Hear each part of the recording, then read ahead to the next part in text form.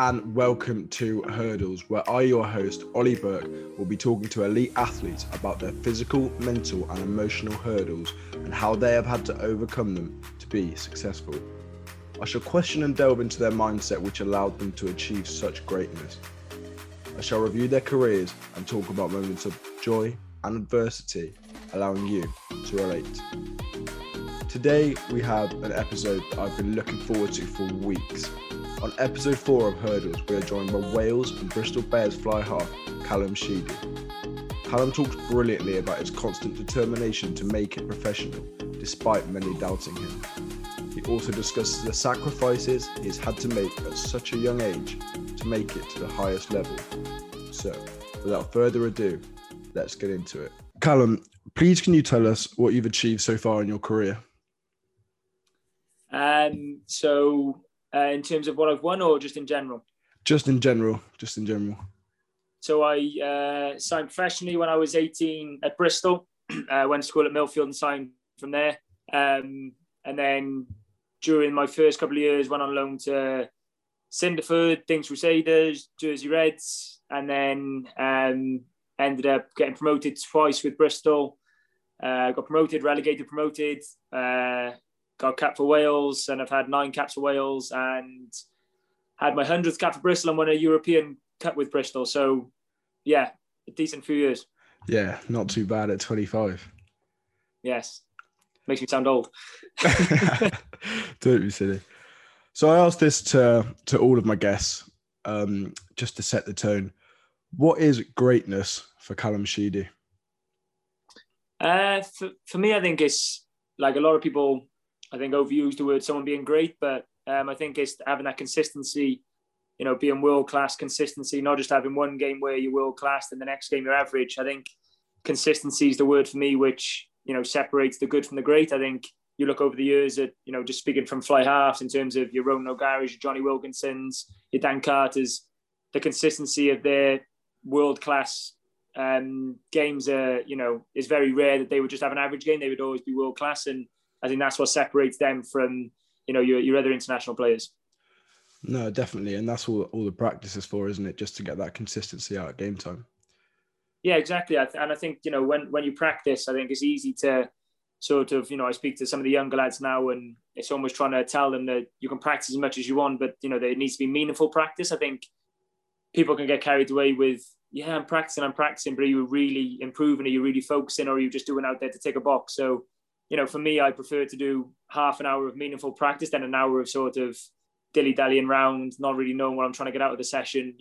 I'm very sort of, I try and be efficient and have goals within the goal sort of thing. So, yeah, the practice is massive, but it's sort of meaningful practice for me, which is huge. No, definitely. So if we strip it back, rugby at an early age, was it always a passion from day one? To be honest with you, football was my favourite sport when I was growing up. I only started playing rugby when I was about 11. And I only taken rugby seriously when I was about 15, 16. Like, I love football. Football now, to be honest, is still probably my favourite sport. Like, I love it to bits. But yeah, I played like as many sports as I could in school, like football, rugby, baseball, Gaelic football, tennis, like anything I could play, I would play, just because I love sort of getting out and about and playing like team sports mainly. But yeah, football was always the main one. And then I realised I was probably better at rugby at around 15, 16, and that sort of took over. Yeah, I suppose when you get older, it's hard to play football and rugby because obviously the intensity and everything is quite high. So yeah, that's when sort of rugby took over. Oh, fair enough. That leads perfectly to my next question. I was going to say, at what age or point did you realise you had what it takes, not even to be a fully fledged international as you are now, but just a professional is something that you loved? That's tough because when I was 16, I obviously got the chance to go to Millfield on a rugby scholarship, which for me was a huge step in my life because I come from, a very humble family in Cardiff where, we had to work very hard for, my parents worked very hard to put sort of meals on the table for me growing up. So to get to be able to go to a school like that, where obviously it's renowned for, it's sort of prestige class sort of thing, and to go to a rugby school like that, which I think is the best in the UK personally in terms of education and rugby, was massive. And it was probably then which I realised there's a chance that I could, but I knew I had a lot of work-ons and a lot of improving to do, not only as a rugby player, but as a person and maturing and all that. And those 2 years there, sort of, I worked under a guy called John Brimacombe and John Mallet, who were incredible for me and, really matured me as a person, which helped my rugby. And probably then going into my upper sixth, I thought there's a pretty good chance because, I was playing well, I was enjoying it, and thankfully Bristol came in. Oh, brilliant. So then how was the transitioning from, because you captained the side, didn't you, at Millfield? Yeah. Which is obviously a great honour in itself, as you say, great rugby school in the UK, definitely at the top. So how was the transition from captaining Millfield, a very respected school, winning most games, to then when you took it to that next level of playing for Bristol, you went down in the depth chart, you're obviously not captaining the side. How did you find it having to work your way back up? Yeah, like I said, I speak to a lot of the younger lads now, and it's funny to hear them say the same things. You obviously go from, like I say, being captain of a pretty cool school to being right at the bottom. You are the weakest link, and that's fine. That's just the nature of the beast, and it is hard because your confidence is up there, your ego's probably up there. You probably think, right, I'm the kiddie, I'm the boy, and then you go into an environment where you're not the boy, you're probably the worst player there, and you're thinking, geez, you've almost got to start from square one. But like I say now, it's almost like, how much do people want it? That's why there can be 20 really good schoolboys and only one of them will make it, because inevitably what breaks it down is the top 2 inches and who actually wants it more and who's willing to put in those hours and who's willing to sort of go that extra mile to become a professional rugby player. Because although, like, everyone sees the 80 minutes on the pitch and it looks great, and don't get me wrong, it's the dream job, there's a lot of hours that go in behind the scenes, and a lot of dirty work growing up, which you reap the rewards for sort of now, but at the time are real hard yards. And that's sort of what sort of whittles out the guys who don't really want it. They think they want it, but then do you really want it? And I think my mindset was that I did want it, and that's sort of what got me here in the end. No, definitely. Everybody says this, that you don't see what goes on behind the scenes, and that really does separate people. Yeah. If you hadn't put in that hard graft and hadn't been so successful and you didn't become a rugby player, what do you think you'd be? Again, that's another good question, because it's something which I don't really know. Like, I enjoy teaching and, helping others, especially the younger people, but maybe I've just learned that from being in the professional rugby environment, from where people have helped me, and maybe that's sort of what I've gained the enjoyment of that from. So something like a PE teacher or something would be cool, but I definitely have to do something hands-on, because I'd really struggle sitting in an office 9 till 5. I'd get a bit restless. I think I'd be having to do laps of the office or something. So I don't know exactly what it would be, but it'd have to be something hands-on. It'd have to be something a bit active, I think. Not a footballer then? You didn't have the skill? Oh, I'd love to be a footballer, but I think I'm talking of putting the hours. I think there's not enough hours in the day that I'd need to practice to become a professional footballer. I'd love to be, don't get me wrong.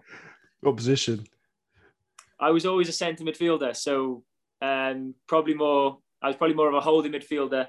Didn't quite have the creative ability with the ball at my feet around the box, but I used to work hard, and I'd like to stick a challenge in every now and then. You pull the strings with your hands at fly half instead then? Yeah, better chance of that, yeah. Nice. So then again, your younger rugby days, you played in the playoffs for Bristol, had a massive impact. I think it was 22 points in that game against Rotherham. You then went out on loan to National 1 to prove yourself. At the time, you were young and you were coming off such a high. Did you think going down to Nat 1 was a step down or undeserved, or did you welcome the new challenge and set out to prove yourself?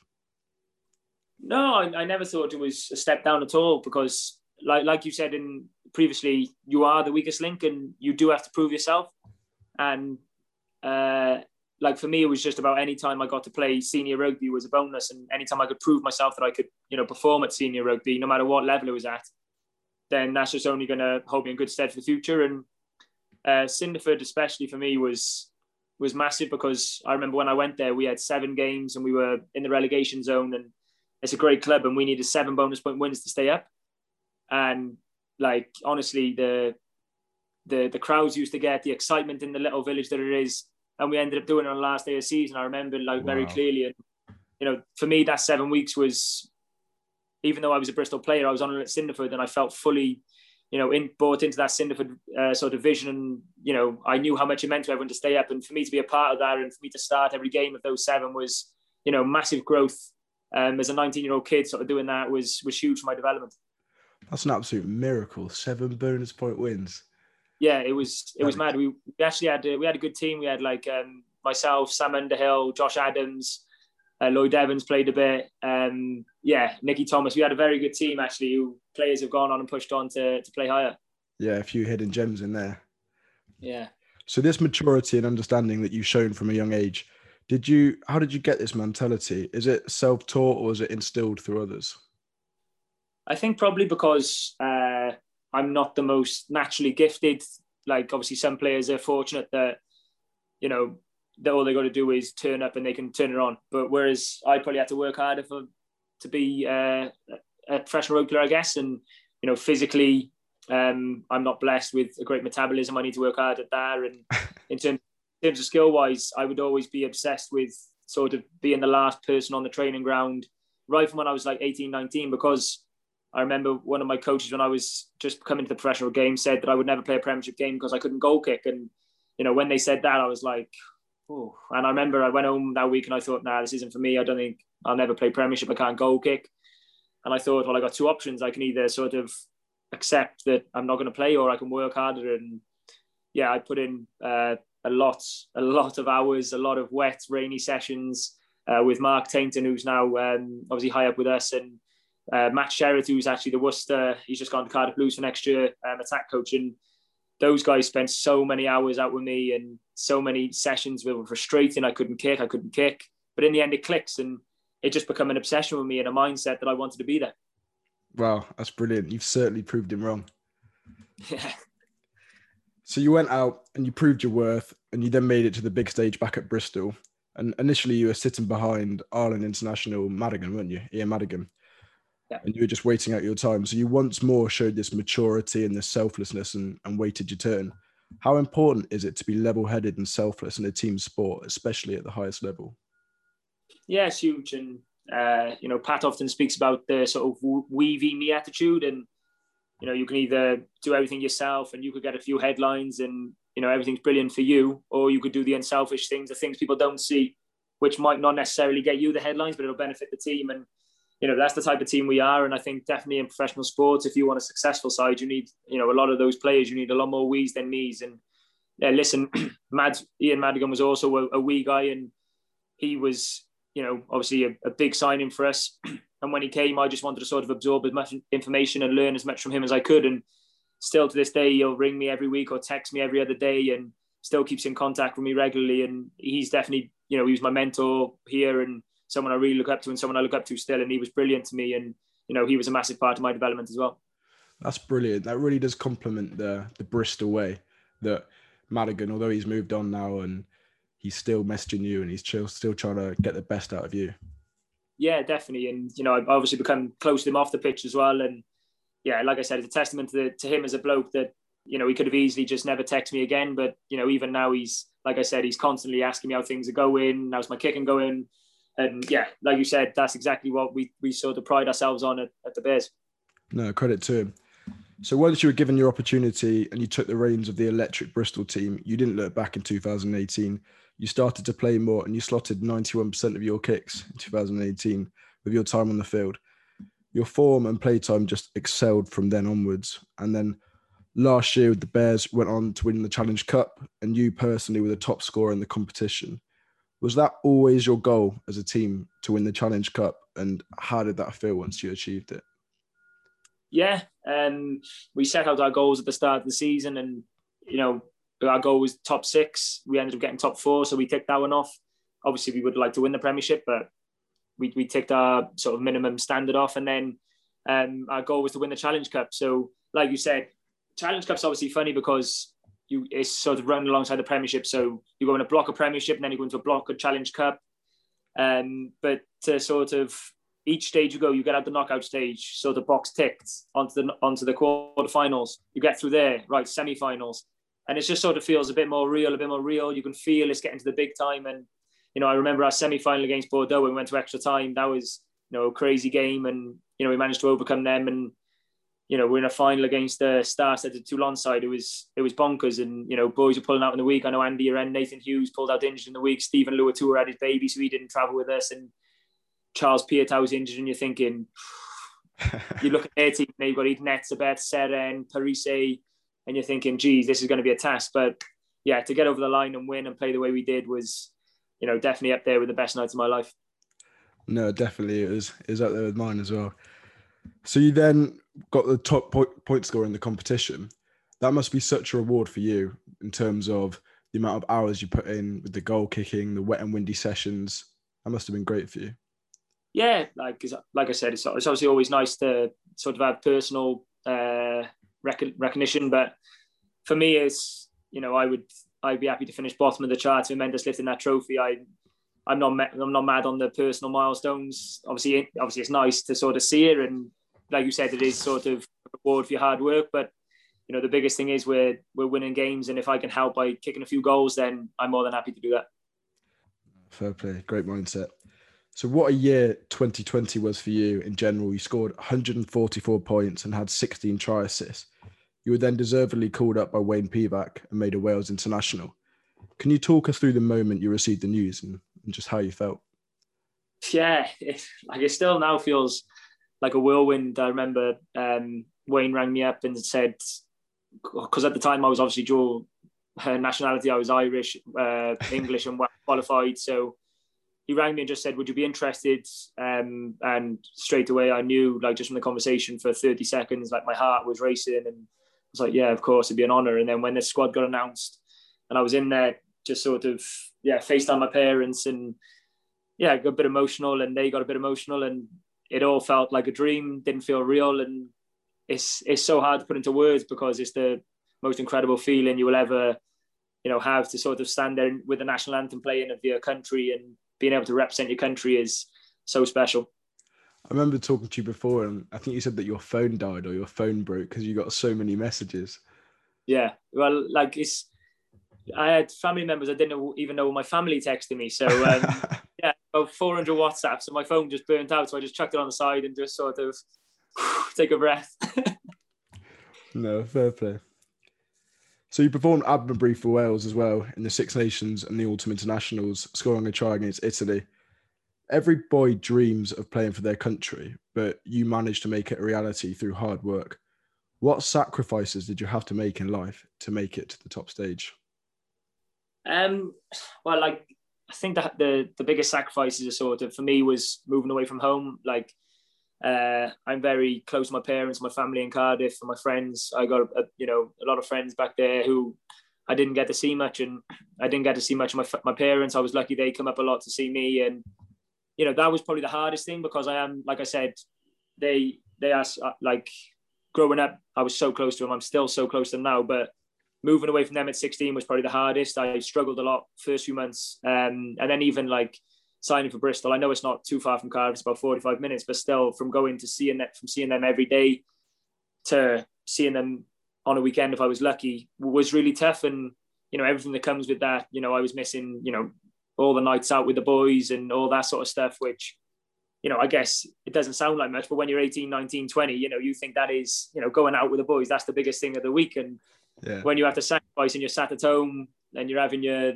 salads and the boys are on the steam and you're thinking, oh, I wish I was with them. But then I suppose it gets to the age now where I'm really glad that I made all those sacrifices. And, obviously I wish I could see my parents more, but hopefully now with COVID easing up and everything, they'll be able to come over the bridge more and stuff and everything will be all right and be all good. But I think those two, for me, the family was the biggest, and then sacrificing all the 18, 19, 20-year-olds sort of fun and all that was another one. But, it's 100% worth it to be a professional rugby player.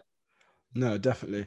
Did you ever, at the time where you were 18, 19, think, is this definitely what I want to do when you're seeing all your mates out? Did you question it at all? Well, I mean, for my personal mentality is, if I'm going to do it, I'm going to do it 100%. And, if I wasn't going to be a professional rugby player, then that would have been fine. But I wanted to give it the best crack and I wanted to give myself the best opportunity. And, I'm very grateful for Pat Lam because who knows where I would be if he didn't come in and give me that chance. Because when he came in, I was probably still third, fourth choice. And, he didn't have to give me a chance. But, he came in and I remember we sat down and we went through goals and targets and stuff, and just slowly but surely just kept sort of ticking away, ticking along, ticking a box. And yeah, he gave me the chance and he showed faith in me, and I'll forever be in debt to him. So if you look back at your career as a whole, you've obviously achieved so much at still a youthful 25 years of age, but nobody's career is plain sailing at all. What hurdles have you had to overcome to get to where you are today in terms of anything, injury, playing time, being overlooked younger because of size?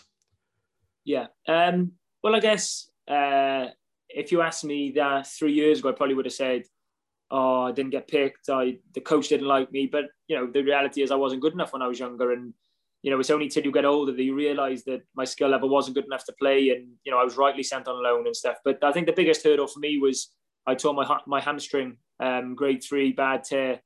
So I just played the playoffs. I got man of the match in the final. So I was on cloud 9. Like I said, my confidence was sky high. Came back in for pre-season.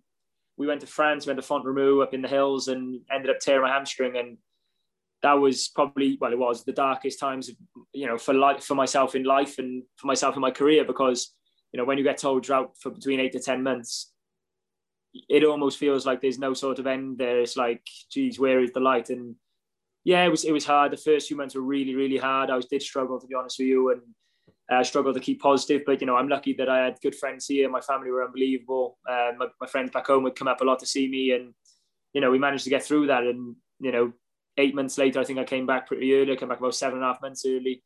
7.5 months, which was a few months early. And, yeah, sort of got back on the horse and went from there and back to square one, which was tough, because you go from being man of the match in the final at 19, thinking you're the kiddie, to completely back to square one, start everything again. But again, like I said, I had to go in with 100% mentality and give my best crack. And fortunately enough, it paid off. No, definitely. Mentality is so key. Everybody I speak to, all stress mentality. So what mentality did you need to get through these moments of adversity? Because it's clear you have a huge mentality, because you're having to chop down Nathan Hughes and Semi Radradra in training every day. Yeah. I think it's probably just the stubbornness and the determination, the want. I think wanting something is massive, especially in this game, because I think a lot of people, especially younger people and people who sign academy contracts, they think they want it, and it sounds nice being a professional player, sounds nice playing for the Bears, but do you really want it? Do you really want to put in the yards? Do you really want to sacrifice all the stuff I spoke about at the beginning? And yeah, for me, it was like, how much did I want it? Because the easy thing would have been for me to say, oh, right, I'll go and have I'll leave Bristol, I'll go and sign for someone in the Champ, and it'll be cushy, it'll be fine, it'll be nice, it'll be, okay wage and happy days. But, I was determined, and I really did want it, because I do love this city, and, I love the club, and I really wanted to give it my best go, because I'd seen, how crazy the fans are. And I thought, one day that could be me playing out on Ashton Gate. And, I just wanted to work hard, and thankfully, I've played at Ashton Gate a few times now, and yeah. So you talk about that motivation, but what is your why? What gets you in training every day? What gets you kicking in those wet and windy sessions? I think obviously the first thing is, my loved ones, my family, and people close to me. I want to make them proud. And then the second one is I'm a winner, and I see how hard people work. I see where we've come from as a club, and I want to win trophies at this club, and I want to win trophies, for the boys, for the staff, for everyone who's gone through all the rubbish and gone through the years in the Championship. And to see where we are now, I want to push on. But for me personally, it's, I want to make my parents proud. I want to make my family proud, and I want to make myself proud. But, for my parents to come to the stadium and see me out there, and when I finish the game, I go and see them and I see the look on their face of pride, that makes it all worthwhile for me. That's brilliant. So it must be so rewarding for you, as you said, having gone through the dark days with Bristol, up and down from the Championship, winning the league and suffering playoff defeat. How rewarding is it now seeing where the club are, like aiming to win the Premiership this year? I mean, you're top of the league. How rewarding is it?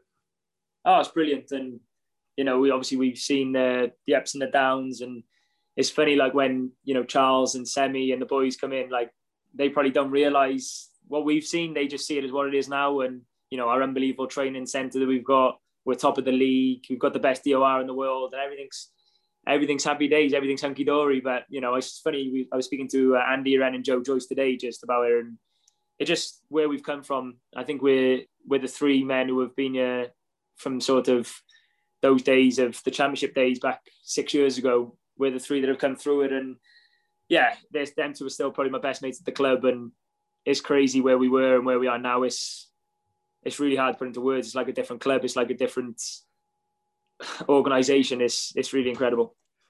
Yeah, you reference Andy Uren. He's got a great story, isn't he? Because we get shown, us lads, when we were in the Colts at Chew Valley, a screenshot of Andy Uren, and he's playing for Keynsham second team. And he says something like, if I don't get picked for the first this year, I'm packing my boots in.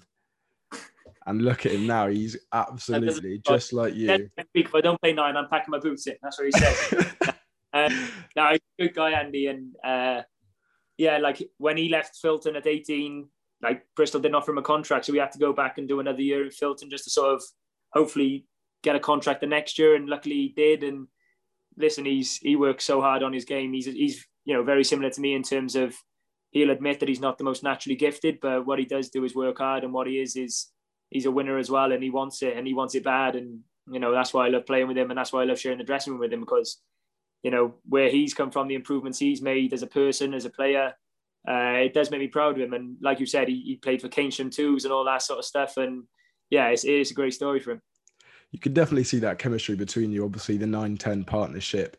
You both had terrific seasons this year, and to think of where you've come it's extraordinary. It's similar to the Jamie Vardy story in a way, isn't it? Coming from League One and fighting his way through, and now he's living the riches.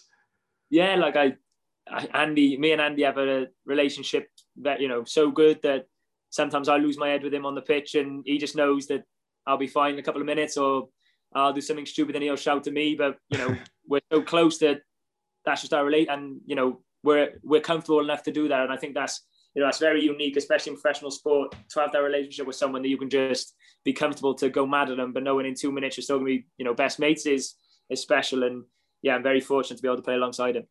No, you're like brothers. So with that why that you talk of, what do you hope to achieve in your career personally? Are you eyeing up 2025 Lions tour to Australia, or do you take things day by day, match by match? Jeez, that's 20. I had to ask. Yeah, no, for me, I know it's probably going to be cliche, but I do try not to look too far ahead, because like you see, I spoke about the positive change my career has had.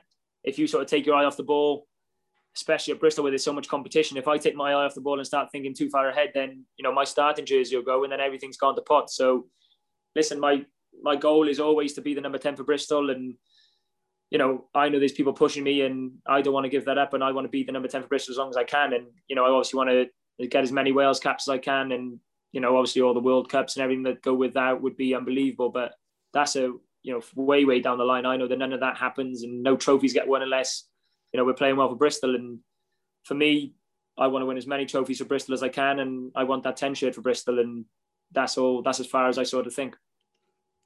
It's a good mindset to have day by day and not get distracted. So what's the dream for Bristol this season and the future? Obviously, we're on a huge meteoric rise, and what the fans would just love to know, what's the dream?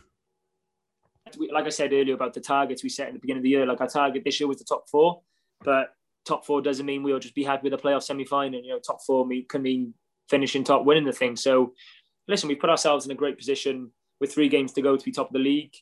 It's unknown territory for us. It's unknown territory for us as Bristol Bears, for Bristol Rugby. A lot of us have never seen it. So, listen, for me to sit here and say that I don't want to win the Premiership, I'd be lying, because I want to win it and I want to win it this year. But the bigger picture goal for us is the top 4. We've done that, so we've ticked our minimum goal.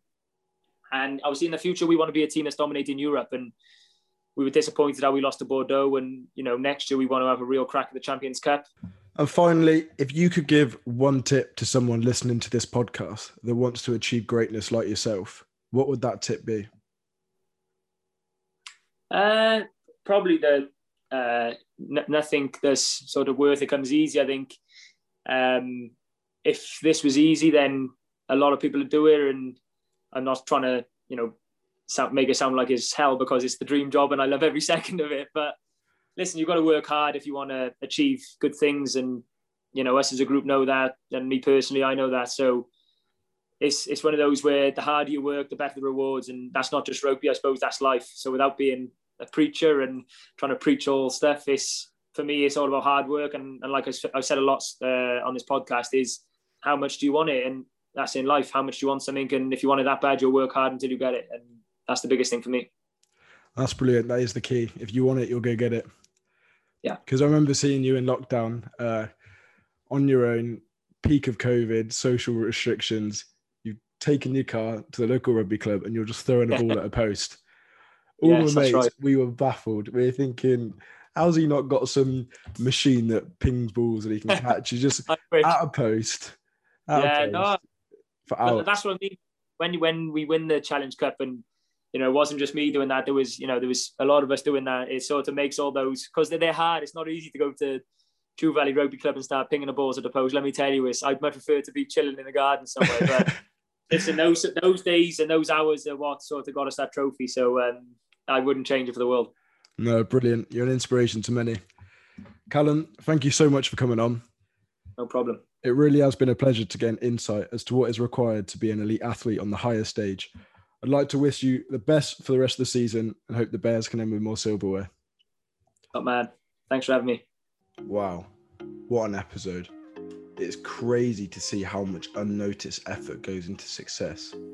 For all young people listening this week, as Callum said, make sure you find your why and you keep working day in, day out, and you'll get there.